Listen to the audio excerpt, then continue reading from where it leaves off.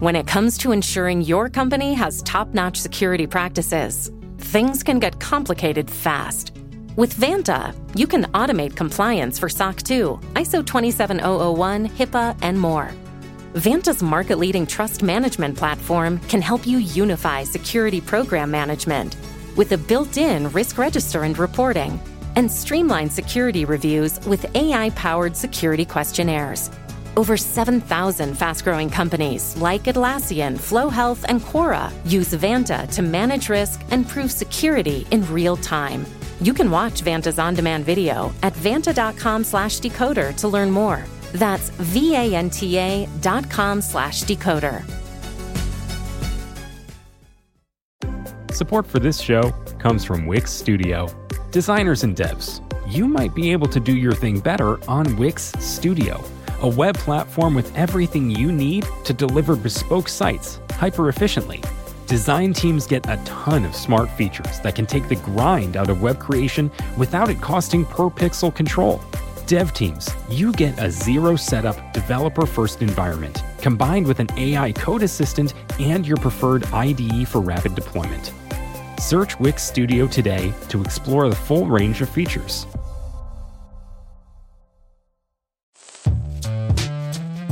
Hello and welcome to Decoder. I'm Nilay Patel, editor-in-chief of The Verge, and Decoder is my show about big ideas and other problems. Today's episode is about an enormous problem that requires enormous ideas to solve and enormous amounts of money: the chip shortage.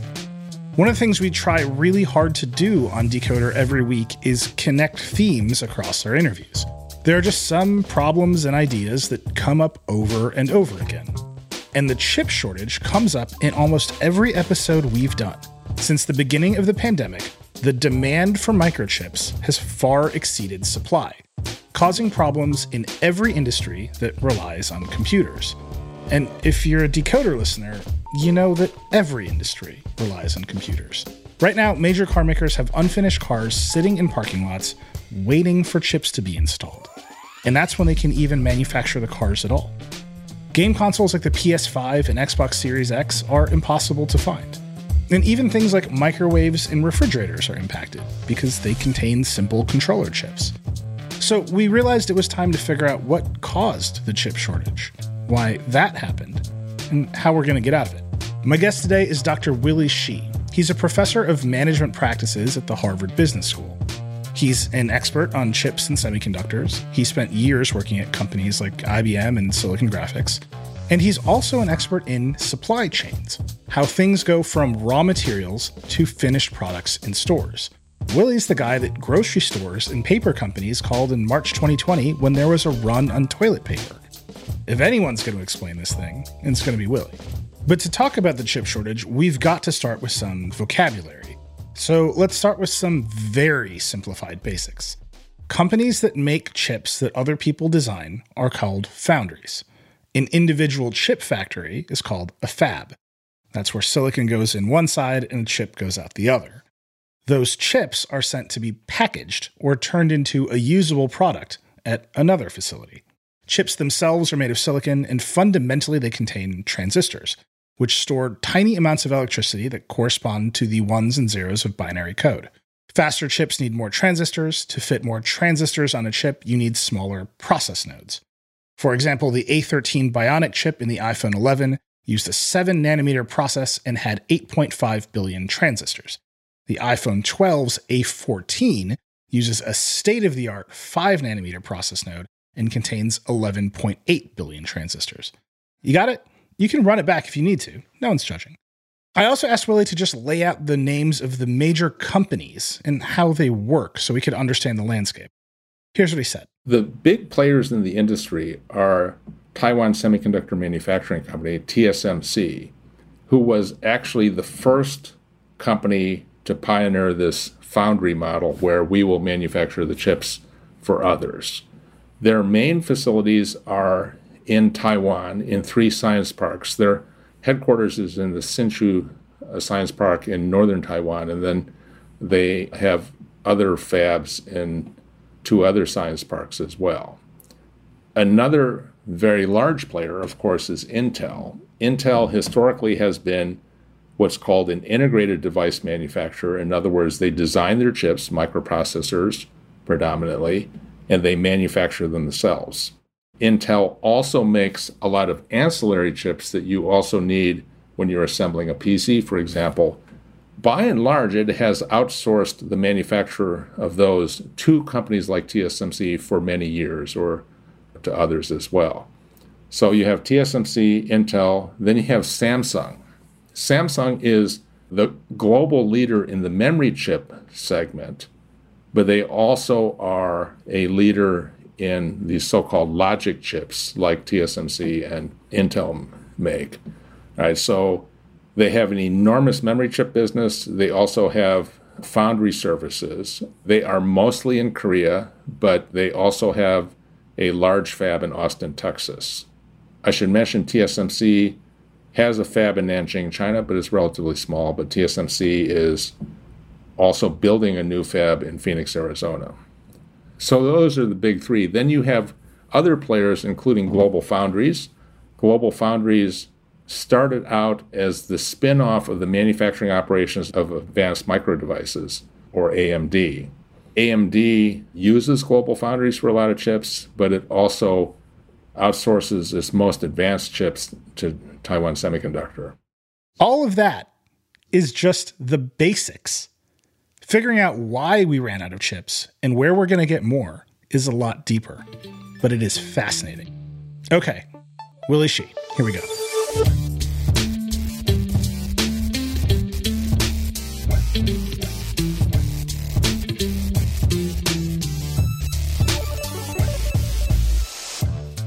Dr. Willy Shih, you're a professor of management practice at Harvard Business School. Welcome to Decoder.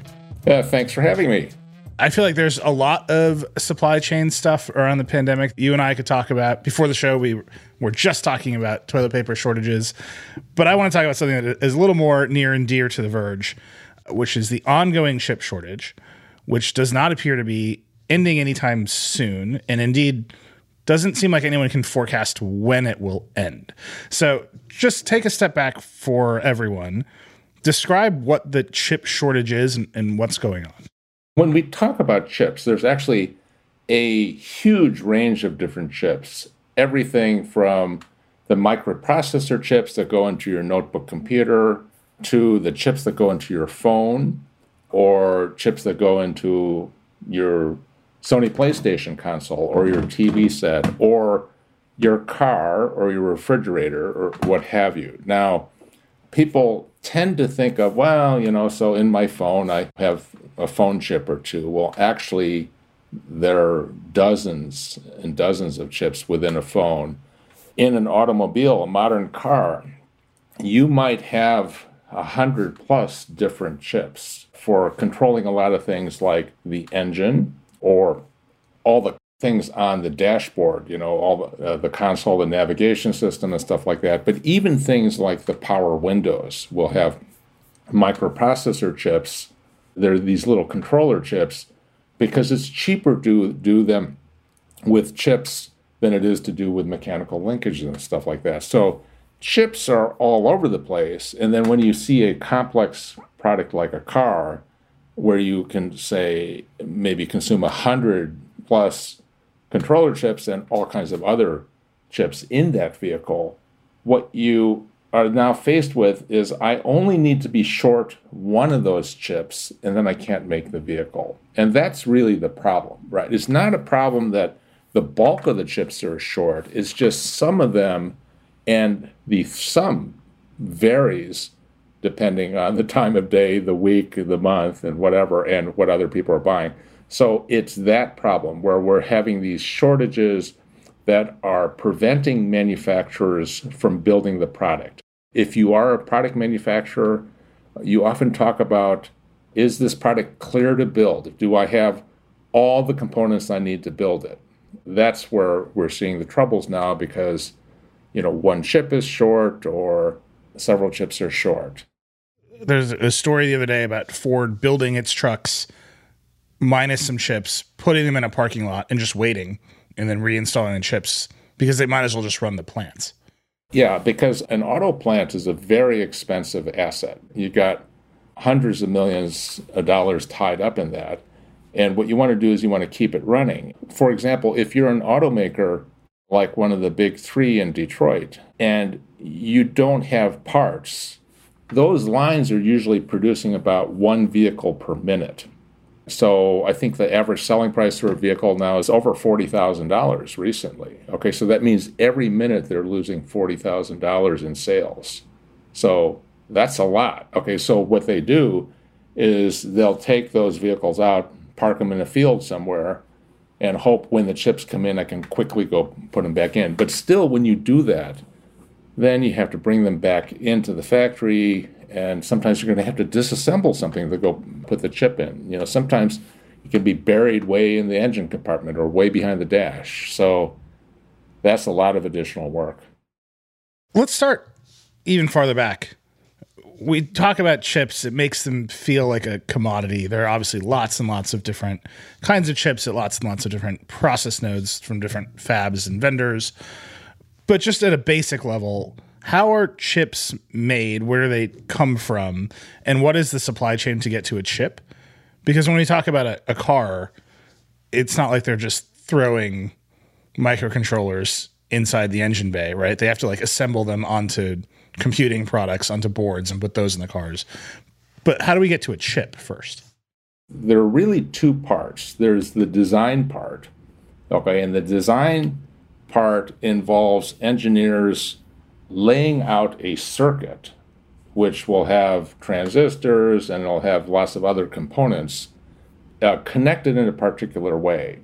And the way they'll do it these days, they'll work on computers and they'll design the chip using computer software, which will give you a file which they can send to the manufacturer. Now, that design can go from relatively simple designs, which are these days hundreds or thousands of transistors, to the most complex ones will have 2 billion transistors in a single chip design, right? So when you get to those more complex design aspects, there's also a supply chain associated with that, because if you're going to design a chip with 2 billion transistors, the likelihood of you're getting every one of those connected in the right place correct the first time is, frankly, zero. So what people do these days in modern chip design is they use pre-designed blocks, and they're called intellectual property blocks or IP blocks, which are known to work. Okay, so what you do is, it's like, oh, I want to build a controller chip, right? So I am going to license a processing unit design from maybe somebody like ARM in the UK, who is very popular. Maybe I need a USB interface. Okay, so I'll get a USB IP block, which I'll license. Okay, and the software tool suppliers have all these libraries that allow you to stitch together your chip with known good blocks of logic, and then you design the stuff that you need to customize, and then you send it off to the foundry or the factory that's going to make this chip. So that's actually a very complex supply chain as well. You have a tool manufacturer, you have IP blocks and stuff like that. Okay, so that's the design part. Now, the actual manufacturing starts with a silicon wafer. Okay, and here what you have is you have somebody who makes a single crystal of silicon in a giant ingot, and then they slice it into, the most advanced are 300 millimeter diameter, about 12-inch diameter wafers. When they slice it and polish those wafers, those are a perfect crystal. And then what they'll do is they will pattern the transistors and the interconnections on that wafer. Now, that supply chain is fairly complex as well. You have somebody who makes the silicon ingot and then slices it into wafers, and then those wafers go to these giant fabs, they're called. The factories that manufacture these chips are called fabs.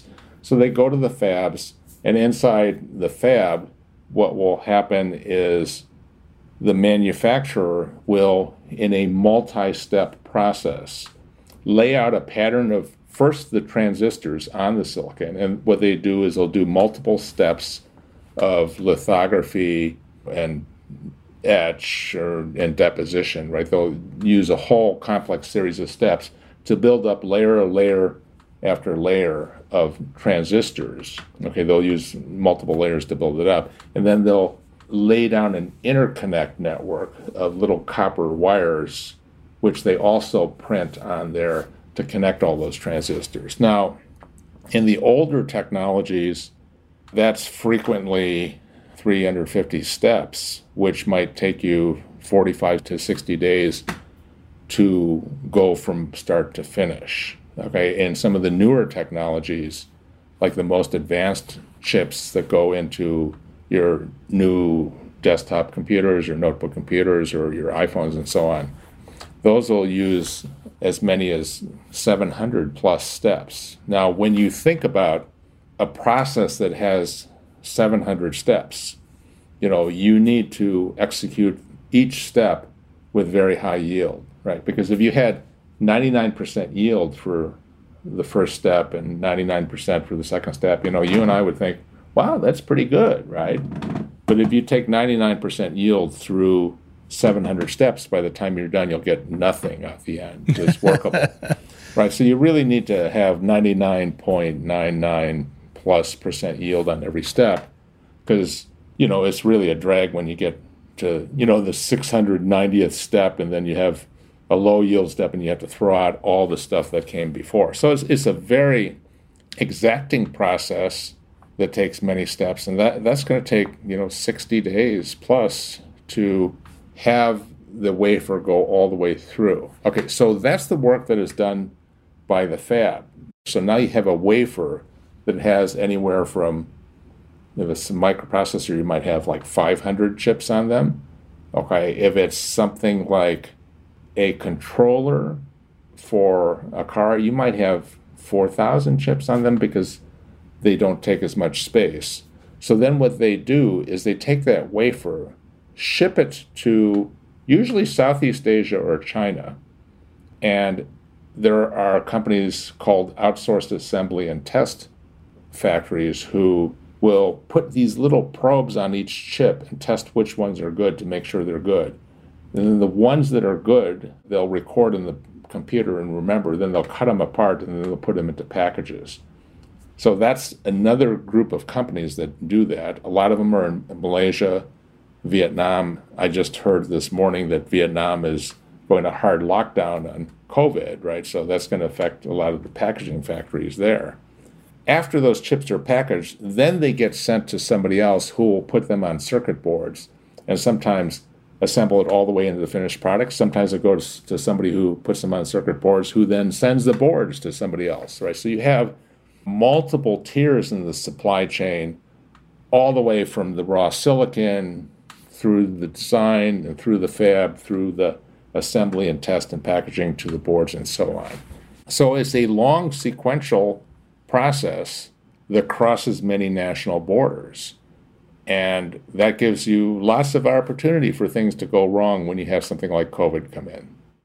I don't think I'd ever pictured a silicon ingot before, but that's just a giant chunk of silicon that gets sliced. So like literally a giant rock goes into one side of a factory and slices of silicon that get turns into chips come out the other side. Well, what they do is they melt it. So they have this giant vat of molten silicon, and then they take a crystal on this rod and they pull out something that looks kind of like a torpedo, but it'll be a giant ingot, which will be about a foot in diameter, 300 millimeters in diameter, and they'll pull it out of this molten vat.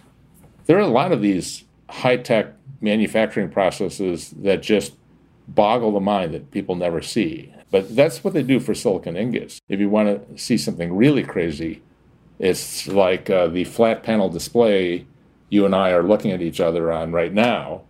Those are made with sheets of glass that are 0.5 millimeter thick, size of a king-size bed, typically. And those are cast in a single optically perfect sheet. Corning has the process for this molten glass. It comes on two sides of a trough, overflows the trough, fuses below the trough, and then cools as a optically perfect sheet that's half a millimeter thick, the width of the king-size bed, and then a robot grabs it while it's cooling and cuts it off with a diamond cutter. Right, so that's even crazier, right? But there are these crazy manufacturing processes. In the silicon manufacturing process, for the most advanced tool in a fab, inside a fab, typically you'll have hundreds of different tools. Actually, in a large fab like one of TSMC's, you'll have thousands of these tools. And these tools are big machines that process these wafers and do various things. And most tools cost, starting with a couple $1 million to the most expensive tools are in excess of 150 million euros, right? So, well over $150 million for a single machine. Okay, and that's for the lithography machine that actually prints the patterns on the wafer. And the lithography machines, the most advanced ones for, like, if you're looking at the chips in your iPhone, which uses TSMC's most advanced processes, those have what's called an extreme ultraviolet light lithography system. Okay, and to get that extreme ultraviolet light, what they do is they vaporize metal with a laser. Okay, and then when the vaporized tin is dropping, they hit the drops with another laser, and it generates this plasma which emits this extreme ultraviolet light. It's crazy. Okay, and then it goes through this mirror system because you can't use lenses with extreme ultraviolet light. You have to use mirrors to focus it down into these little narrow patterns. I've actually been in the factory where they make those mirrors. The surface of the mirror is smooth to the level of one atom. So as I'm looking at these mirrors, the guys who are making them said, yeah, if we pointed this system at the moon, when that beam of light got to the moon, it'd be like, I forget the exact number, 20 centimeters wide or something like that. What you're describing is an extraordinarily complicated system with a lot of extraordinarily complicated technology embedded into it. I talk to a lot of consumer product CEOs on the show. I talk to a lot of software people. We tend to forget that there's these enormously complicated manufacturing techniques in the background enabling all of the internet, all of the digital world to exist. And then it kind of gets flattened to the chip shortage. We're going to take a quick break, but we'll be back with a lot more from Willy Shih.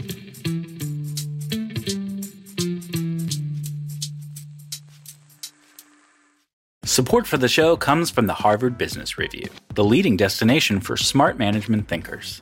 You're a business leader, which means you have to deal with several different issues week after week. Look, it can be tough being the one calling the shots, but the Harvard Business Review can be a good place to help lighten the load on your shoulders. There's a lot of great stuff you can find at hbr.org, but for just $10 a month, you can get access to unlimited content, including insider newsletters, case studies, and the HBR mobile app. I had a chance to check out hbr.org, and let me tell you, the articles and case studies are very enlightening. Plus, you'll find podcasts, case studies, videos, newsletters, so much more. While much of Harvard Business Review's content is available for free, after signing up at their site, subscriptions to unlimited content start at only $10 a month. Go to hbr.org/subscriptions and enter promo code DECODER right now to take advantage of this great offer. Again, go to hbr.org/subscriptions, enter promo code DECODER to learn more about this great opportunity to help manage your career and business. Support for this podcast comes from Hims. It can be challenging for men to speak about their health, and whether that's a fear of being vulnerable or just wanting to keep things private, there are just some things we would just rather keep to ourselves. Hims knows how you feel, which is why they're looking to provide you the help you need discreetly. Hims is a men's healthcare brand looking to provide simple and convenient access to science-backed treatments for men.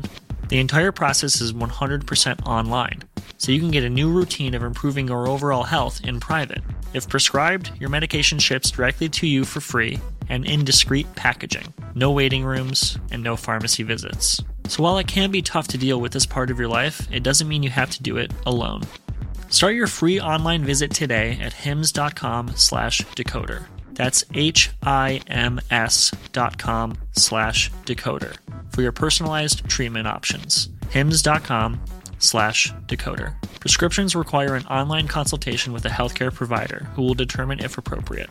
Restrictions apply. See hims.com/decoder for details and important safety information. Subscription required. Price varies based on product and subscription plan. We're back. When we talk about the chip shortage, COVID hits. Is it just the factories stopped producing and making them ramp again took a long time? Is it consumer demand for PS5 skyrocketed? What was the inciting event of the chip shortage? Well, when COVID hit, a couple things happened. Let's start with the auto industry, because I think that has gotten a lot of attention because the chip shortage there has cut into production. All right, so let's look at the auto industry first, because I think it tells you a broader story. When we think about the auto industry, we should remember that China is the world's largest auto market. China typically produces and sells around 25 million vehicles a year, whereas the U.S. production is typically around 11.5 or so, and the U.S. imports a lot of vehicles. So the China market is much larger than the U.S. I'm telling you this because in January 2020, the Chinese auto market was coming off 2 years of declining sales. And in 2019, they dropped 8%. 2018 was not so great. Going into 2020, the Chinese Association of Auto Manufacturers, going into January 2020, was predicting a 2% drop in vehicle sales, and that was before the pandemic hit. Then the pandemic hits, and vehicle sales drop 82% in February and 46% in March. Now, we had a delayed reaction in Europe and in the US. In Europe, vehicle sales fell 46% in March and 80% in April of 2020.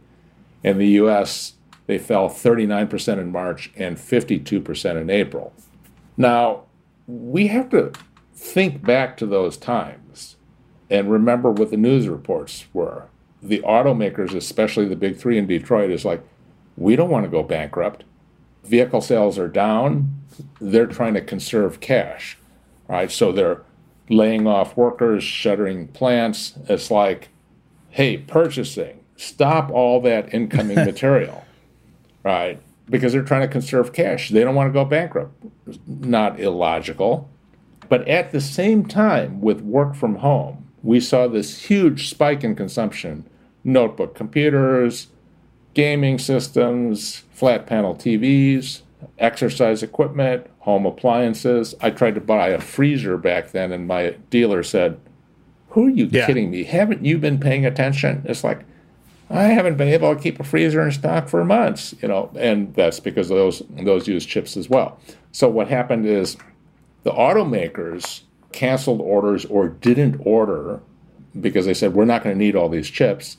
If you go back to May 2020, the Boston Consulting Group put out this forecast of overall 2020 global vehicle sales would drop 14 to 22% in kind of their most likely case. Their most optimistic forecast was a 12% drop. Then what happens is we see this boom starting in the summer as the world starts to open up, especially the U.S. starts to open up again. And by the time the auto manufacturers realized, oh, wow, we need to order more chips, a lot of that capacity for those chips was already taken up by other players. So that's one dynamic. Another dynamic that was going on at the time was the U.S. had sanctioned a number of Chinese companies, like Huawei. So Chinese companies, this was the summer of 2020, put these massive orders on these factories because they wanted to stockpile chips, not knowing when they were going to get cut off. Chinese companies were very dependent on U.S. chips at the time. So what they did is they started stockpiling massive numbers of chips because that's what allowed them to stay in business. So the sanctions are coming 6 months from now. They'll be in effect. You can't buy Intel chips. There was the fear of that, right?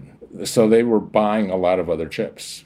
Okay, so they're just trying to get ahead of the deadline. A threat of a deadline, okay, or a threat of sanctions. So they were very worried about that because you shut down the supply and they can't build any products, right? So there was this boom in demand from China.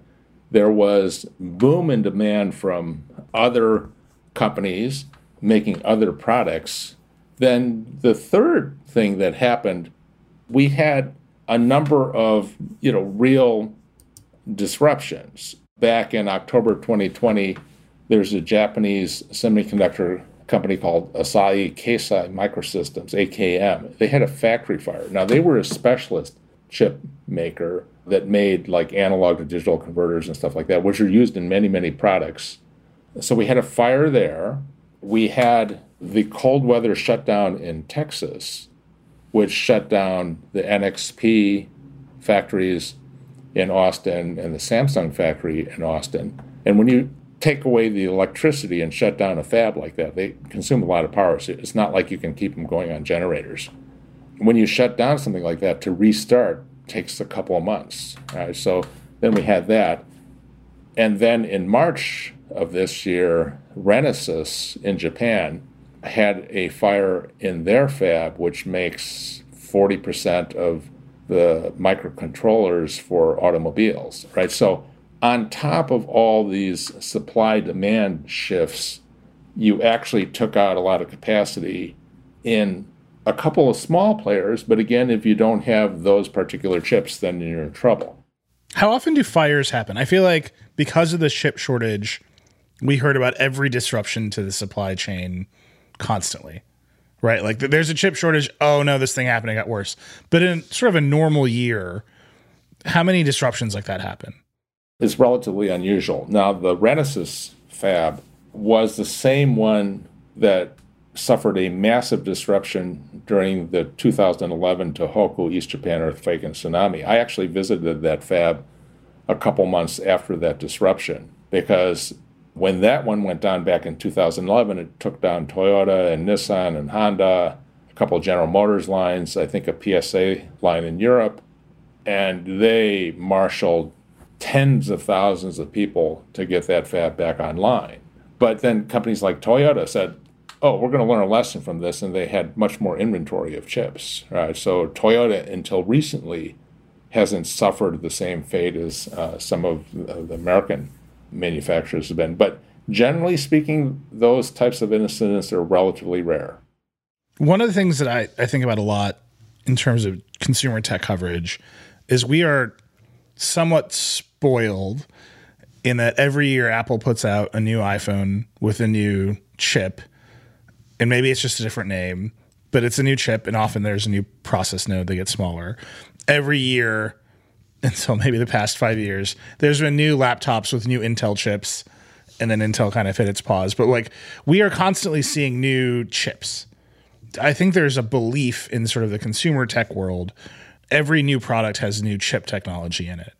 And kind of what I'm getting from this conversation is there's a lot of chips that have just been static, that are just commodities, right? Like General Motors is not searching for the next great process node for power window controllers. They've settled on what they've got from their supplier, and they're going for it. How do you think about that market? How much of the chip market is, here's a bunch of stuff that's good enough, that's worked, that's proven, we're just going to make it, and what we don't have is inventory, and here's the new stuff? I think you highlight a very important point. There are really two different worlds. There is the leading edge, as you described, and that is mostly chips that go into smartphones, computers, data center stuff, and high performance chips. A large part of the world, they use older process technologies. Sometimes they're 5 or 6 generations older than what you find in your Apple iPhone. And so those chips are much cheaper to make because the technology is less demanding and the equipment is already fully depreciated. It's already paid for. So those are much more commodity chips. Now, even in your iPhone, you will have commodity chips like a power management chip or a display driver chip. In the iPhone, it'll be a little bit different, but your TV set will use display driver chips. Or there's a category of chips which have been around for, as long as integrated circuits have been around, called timer counter chips. I tried to buy some for a design exercise we do at the Harvard Business School this past year. I buy them every year. I never had trouble getting them until this year. A lot of those old chips are older technology, and they are commodities. They're cheap. Sometimes they're as little as 50 cents for a chip, okay, or $1. And they're a commodity. They're not very profitable. But it also highlights a couple of issues, right? For one, as you say, a lot of people don't distinguish between those two. I wrote a piece about the president held a meeting at the White House, and he had bleeding edge chip consumers and chip fabs and automakers. And it's like, wait a minute, guys, you have two very different markets represented in this meeting. Do you understand what you're talking about here? And I'm not sure that they did. The other thing that is going on in the supply chains is a lot of double ordering or hoarding, or I'm going to just build a little more safety stock inventory. Now, nobody wants to admit that they're doing that because it's kind of antisocial to do that right now. But let's think about this problem. Let's say you're making notebook computers and you have plenty of chips and your competitor doesn't. So what that means is you're going to gain market share on them. So if your competitor, they're saying, there's no way I want to lose market share to those clowns, order extra chips. All right. So everybody's very conscious of, if I have chips, I gain market share. If I don't have chips, I lose market share. I'm going to make sure I have extra chips. So when you have people who are ordering extra in a supply crunch, what happens? It makes it worse. Do you think this split between, I don't know, the PS5, right, which no one can get, or the Xbox Series X, which no one can get, and the car makers unable to get chips to complete their cars are related to the same root problems, or are they different kind of causalities?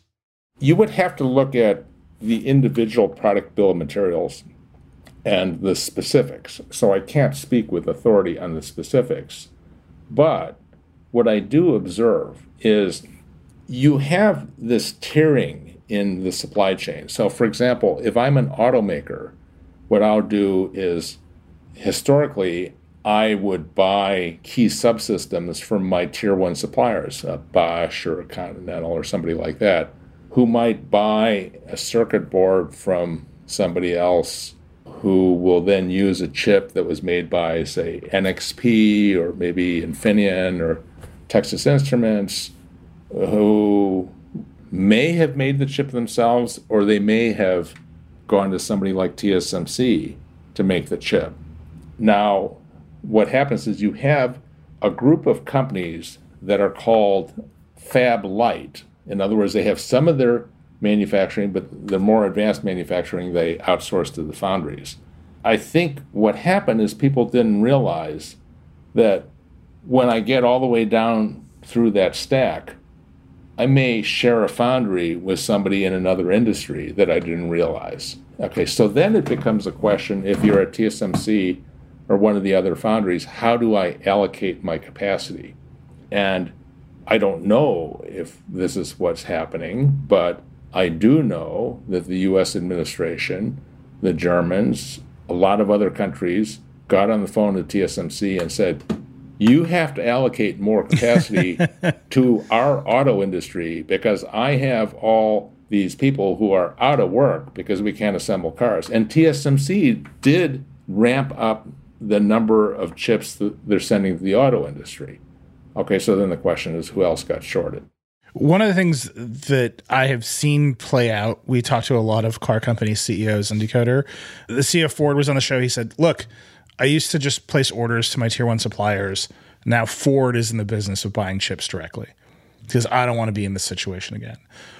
That feels like a reordering of the supply chain, right? When the final assembler is saying, I'm going to start buying components directly in a way that I haven't before.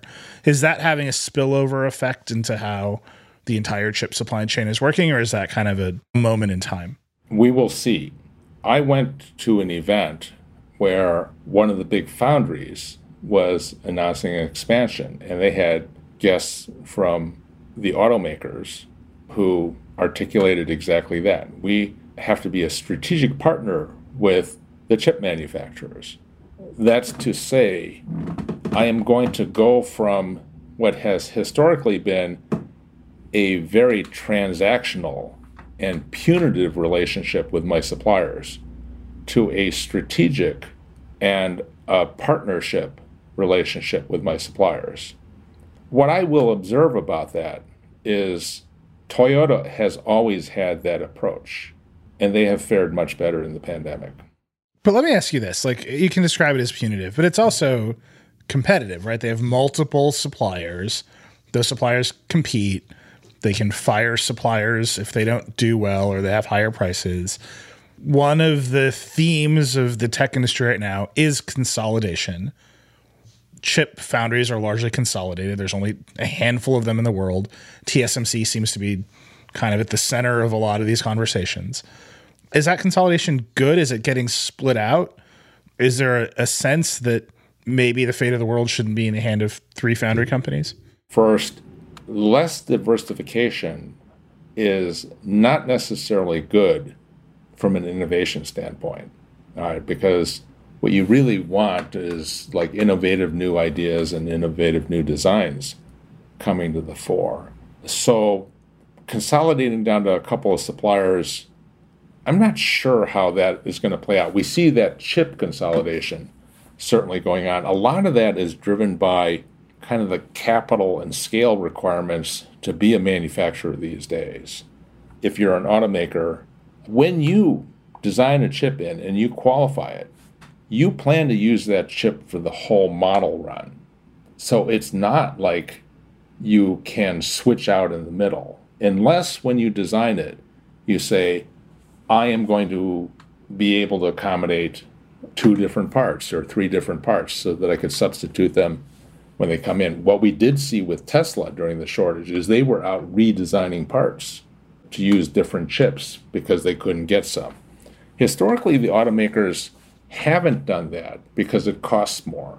What they want to do is they want to qualify one fab to make one part. So if you're somebody like a TSMC, before an automaker will use those parts, the fab has to be qualified and that chip has to be qualified. Then you're going to use it for the whole model run, right? So I'm not really convinced that it's going to change that much because in some sense they were already locked in. You said it takes a long time and a lot of money to build a fab. How long and how much money? So first you have to build the building, and then you have to move all the equipment in, and then you have to get it clean and qualified and up and running. In Asia, they'll build these things in a year. They'll do equipment move in the second year, get it qualified running by the end of the year. In the U.S. or in the West, it takes a lot longer, right? Because we don't have the same mentality they have in Asia, right? We're going to do all the permitting, all the hearings, and all that stuff. So it wouldn't surprise me if it took 50% longer to twice as long. Now, let me tell you why that's a problem. Because to your second question, a modern fab these days, one of the closer to leading edge, will cost you $10 billion plus for the smallest efficient scale. And a really efficient scale will probably cost you closer to $20 billion. If you think about how much depreciation that is generating, in Asia, the mentality is like every day, every hour this thing isn't running costs me tens of thousands, hundreds of thousands, sometimes millions of dollars, right? So I've been in Asia on Christmas Day, and there are people out there with jackhammers and pouring concrete because it's like, man, every minute this thing gets done sooner, we can start generating cash. We do not have that mentality in the West. I mean, we're not going to culturally change that mentality, but is that something that can be overcome with policy to make it go I mean, there's a lot of emphasis on this problem. It can help if what we do is get the permitting to go a little faster than it typically does. GlobalFoundries built that fab in Malta, New York, in relatively good speed. They had a lot of subsidies from the state of New York. I forget exactly how long it took to get all the permits and get the construction going, but it's slower. There is more sense of urgency these days, but we still don't have the mentality. Not to be critical, the administration talks about good union construction jobs, so that costs more. So you just got to fold that into the cost, and eventually you have to recover that in your cash flow. Right now, the Biden plan, I think it's $50 billion, $52 billion incentives, subsidies. Is that enough? Is that the first payment? Is this something that needs to continue to start building more chips in the United States? I would say it's not bad for a down payment. I had somebody from deep within Washington call me up and ask me, how much money would it take to catch up with TSMC? Okay, and I had just been to the GlobalFoundries fab in Malta, New York. They had spent $15 billion to get 30,000 wafer starts per month at 14 nanometers, so it's not even leading edge. But it's a nice fab. They've done a good job there. TSMC Fab 12 has a capacity of 250,000 wafer starts per month. TSMC Fab 14 has about 250,000. TSMC Fab 15 has about 250,000. TSMC Fab 18, they're targeting the same capacity. So I told this person, I don't know, you'd probably have to spend 10 times what GF spent up in Malta, New York. I could hear him fall out of his chair. And when he got back up, he said, "What did you say?" And I said, "Oh, well, I don't know." I said, 10 times that. Maybe it's not 150 billion. Maybe it's 130 or 140 billion. But you have to realize that TSMC has been spending, they're going to spend over 30 billion this year. And that's one company.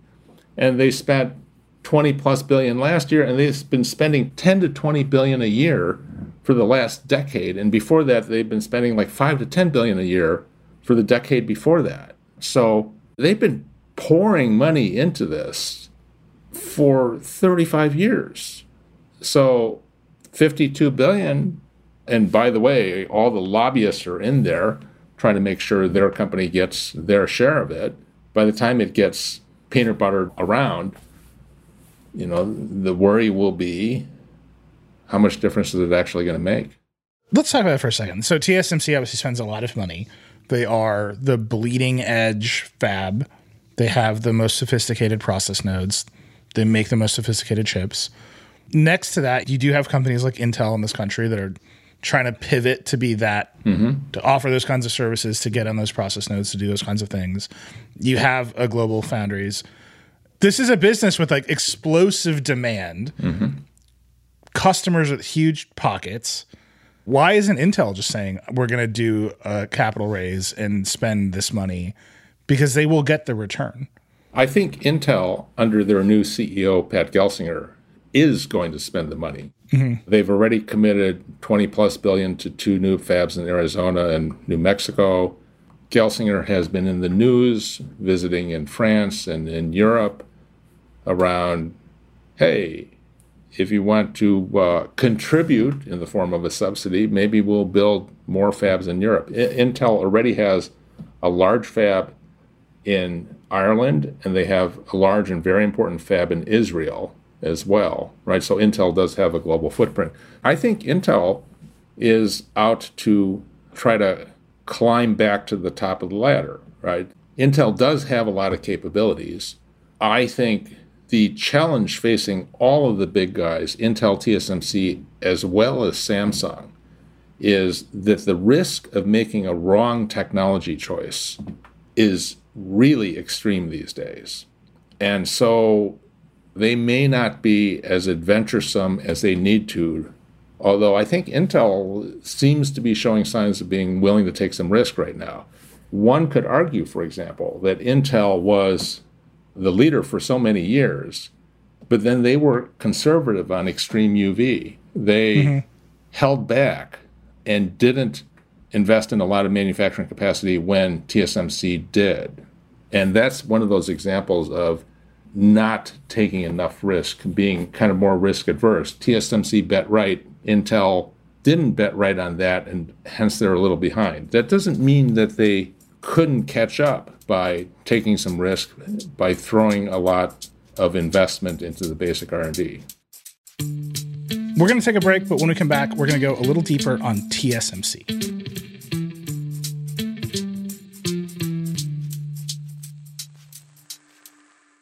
Support for this podcast comes from Constant Contact. If you're a business owner, you already know that it's really, really hard to cut through the noise of everyday life. If you want to connect with your customers, you need to break through the noise. You need Constant Contact. Constant Contact is a marketing platform that makes it easy to reach new audiences, grow your customer list, and connect over email, text, social media, and more. Whether you're a marketing guru or just learning the ropes, Constant Contact offers writing assistance tools and automation features that make it simple to say the right thing at the right time. So get going and start growing your business today with a free trial at ConstantContact.com. Just go to ConstantContact.com right now. Constant Contact, helping the small stand tall. ConstantContact.com. Hey, this is Scott Galloway, author, professor, entrepreneur, and most importantly, host of the Prop G podcast. We got a special series running on right now called The Future of Work, where I answer all your questions on, surprise, the future of work. Questions including, what are we missing when we work remotely? Or how do we handle work-life balance when a major opportunity comes knocking? From the provocative to the technical, we're offering insights you won't want to miss. So tune in to The Future of Work, a Prop G Pod special sponsored by Canva. You can find it on the Prop G Pod wherever you get your podcasts.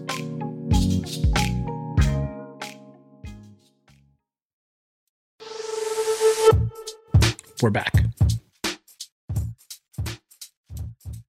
Let's talk about TSMC for 1 second. They are the center of the universe for a lot of the consumer tech stuff we talk about. All of the most advanced products that we cover at The Verge tend to have something made by TSMC in them. What kind of company are they? Like, how much do we, when people think about the chip shortage writ large and TSMC is sitting in the middle of it, how should they consider TSMC? They should look at TSMC as somebody who is doggedly persistent. TSMC was spun off from ITRI, the Industrial Technology Research Institute in Taiwan in the 1980s, pursuing this foundry model. They really created the foundry model, which was, you send me your design, I will manufacture it for you, which in those days was work that most chip manufacturers didn't want to do because it was capital intensive and it was hard work.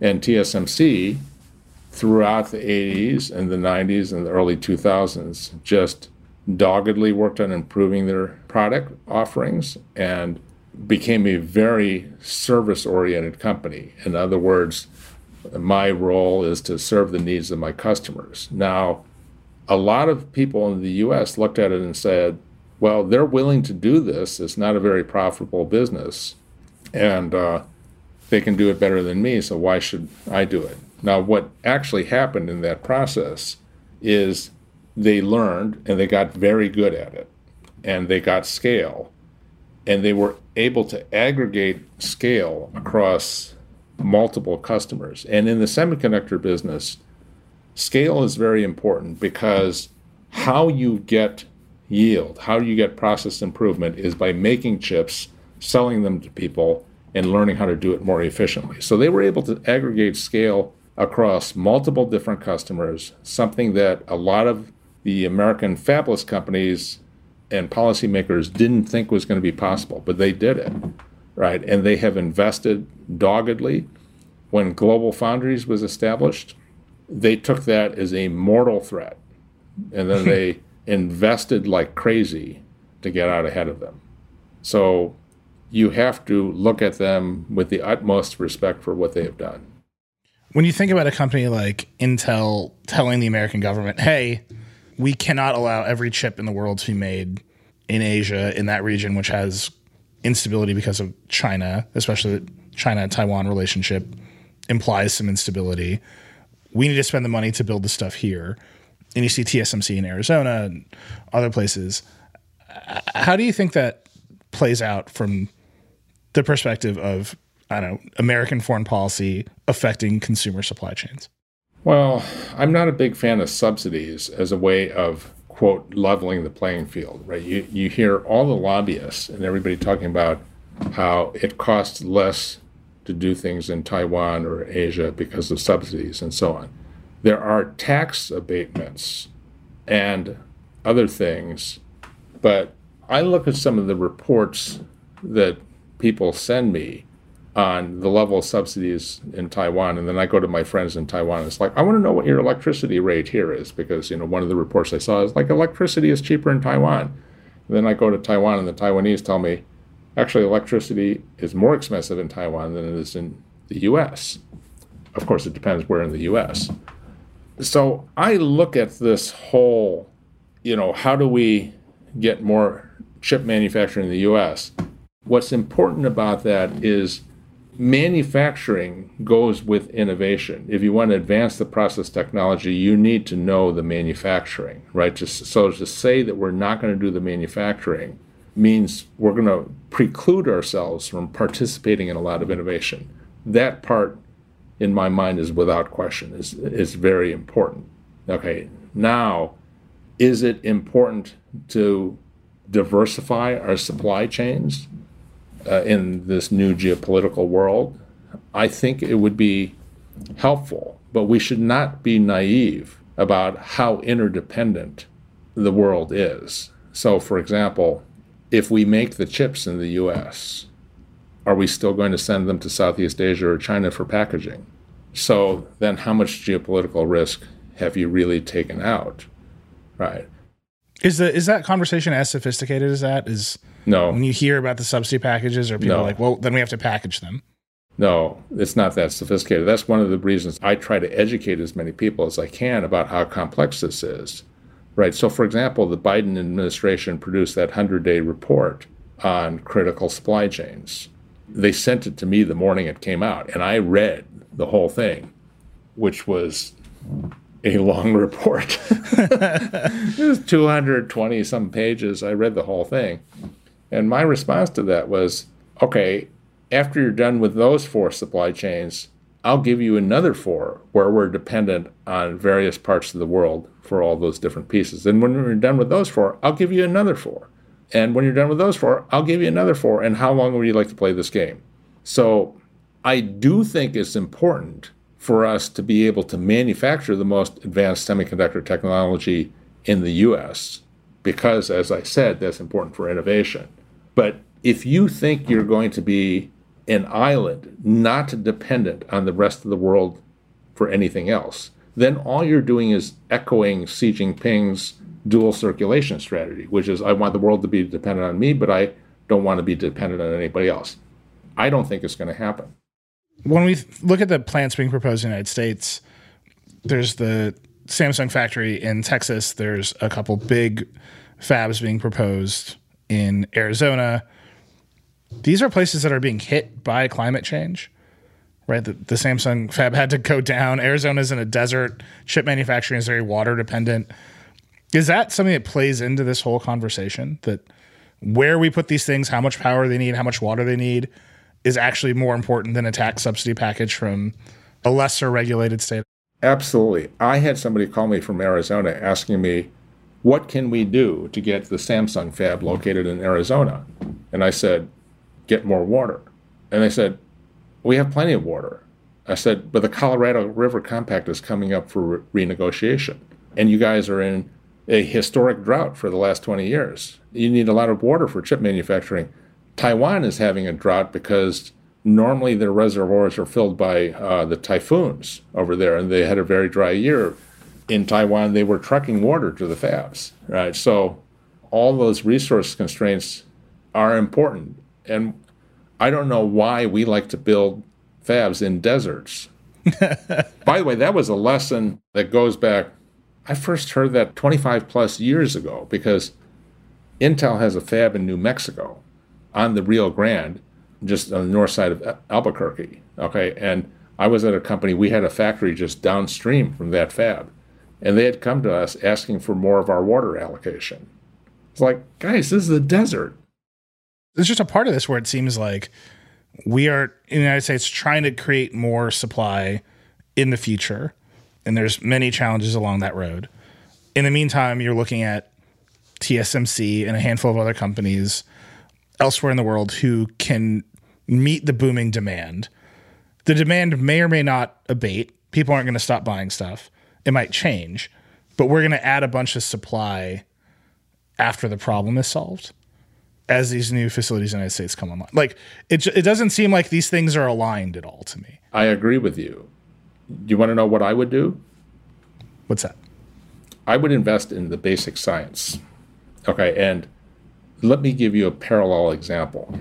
When we look at these mRNA vaccines for COVID-19, a lot of people look at that and say, what a spectacular accomplishment. All these U.S. companies, Pfizer, Moderna, they did it in 18 months. Well, actually, that's not exactly true. Because mRNA vaccines were first proposed in 1990. Moderna, for example, had been working on it for a decade with $1 billion of private capital invested. But what really happened was in the late 80s and in the 1990s, the U.S. government invested huge amounts in genomics, the Human Genome Program, biotechnology, molecular biology, life sciences, health sciences in general. And we had this wave of innovation and discovery which laid the foundation for companies like Moderna, technologies like mRNA vaccines. So when the pandemic hit, we were able to pivot, and then BARDA, the Biomedical Advanced Research Development Agency, could look at this. And by the way, DARPA had funded pandemic preparedness research at Moderna half a decade ago, right? But then BARDA could put $10 billion into, let me speed up your manufacturing, let me speed up your clinical trials. And we see what the result of that was. Okay, now if we invested in that leading edge semiconductor technology, then companies like TSMC and Samsung would say, you know, I got to put more factories closer to where this innovation is, because that research establishment in the universities or, you know, wherever the research is being done is training people, and that's what I need to run all these places. I told one person in Washington, I said, if you look at the investments in genomics and biotech, back in the early 2000s, Novartis, the Swiss pharmaceutical giant, moved their R&D headquarters from Basel, Switzerland to Cambridge, Massachusetts to be in the heart of it. And all these other global pharma companies have done the same thing. They've moved to the US, they've moved to the Massachusetts Bay Area because I got to be close to where the leading edge research is. That is what we should be doing. Do you see any glimmer of that happening right now in any of the administration's proposals? Well, I see people talking about it. I try to articulate that, but the challenge is this is a very complicated picture, and you have to understand all the moving parts, and you have to understand kind of the long time horizons in some of these solutions. And it's a challenge because a lot of people haven't been inside these fabs, haven't looked at this, don't understand the basic technology. So as an educator, one of my goals is to try to teach people as much as I can about this stuff. We ask a lot of CEOs, when do you think the chip shortage will be over? It's always farther out than I want, and it's never certain. It seems like it's going to persist for a long time. When do you think it will be over, and do you think it will be over? It's not going to be like the tape breaks at the finish line and there's a clear ending to this thing, right? Rather, it's going to be some sectors are going to get better sooner than others, right? I think if you're looking for when are we going to stop talking about it because the problem is not as severe, I think it's going to be middle of next year. And that is because supply will rise to meet demand, or because demand will taper off? a combination of things. Supply will rise to meet demand. Demand will stabilize at a more rational level, and people will have a lot of inventory to work off. When you say demand will stabilize, is that people will have just bought enough laptops? Well, yes. You know, one of the things that I find really comical about this is, you know, if you hear some of the product makers, it's like, oh yeah, we think laptop sales are going to continue, right? They're forgetting that these things last more than a year, and they actually have a upgrade cycle, right, which had been typically 3 years going on 5. And you have to believe during the pandemic, a lot of those upgrades were pulled forward, right? So my advice to people, if you can wait, you'll get a good deal in not too long. Yeah, that's great advice. Well, Professor Shi, it was amazing to talk to you. Thank you so much for being on Decoder. Thanks for having me. Thank you again to Willy Shi for taking the time to talk today, and thank you for listening. I hope you enjoyed it. As always, I'd love to hear what you think of the show. You can email us at decoder@theverge.com or hit me up directly. I'm @Reckless on Twitter. If you like Decoder, please share it with your friends and subscribe wherever you get your podcasts. If you really like it, you should leave a review. Decoder is a production of The Verge and part of the Vox Media Podcast Network. Today's episode was produced by Creighton D. Simone, Alexander Charles Adams, and Andrew Marino. We're edited by Callie Wright. Our music is by Breakmaster Cylinder. We'll see you next time.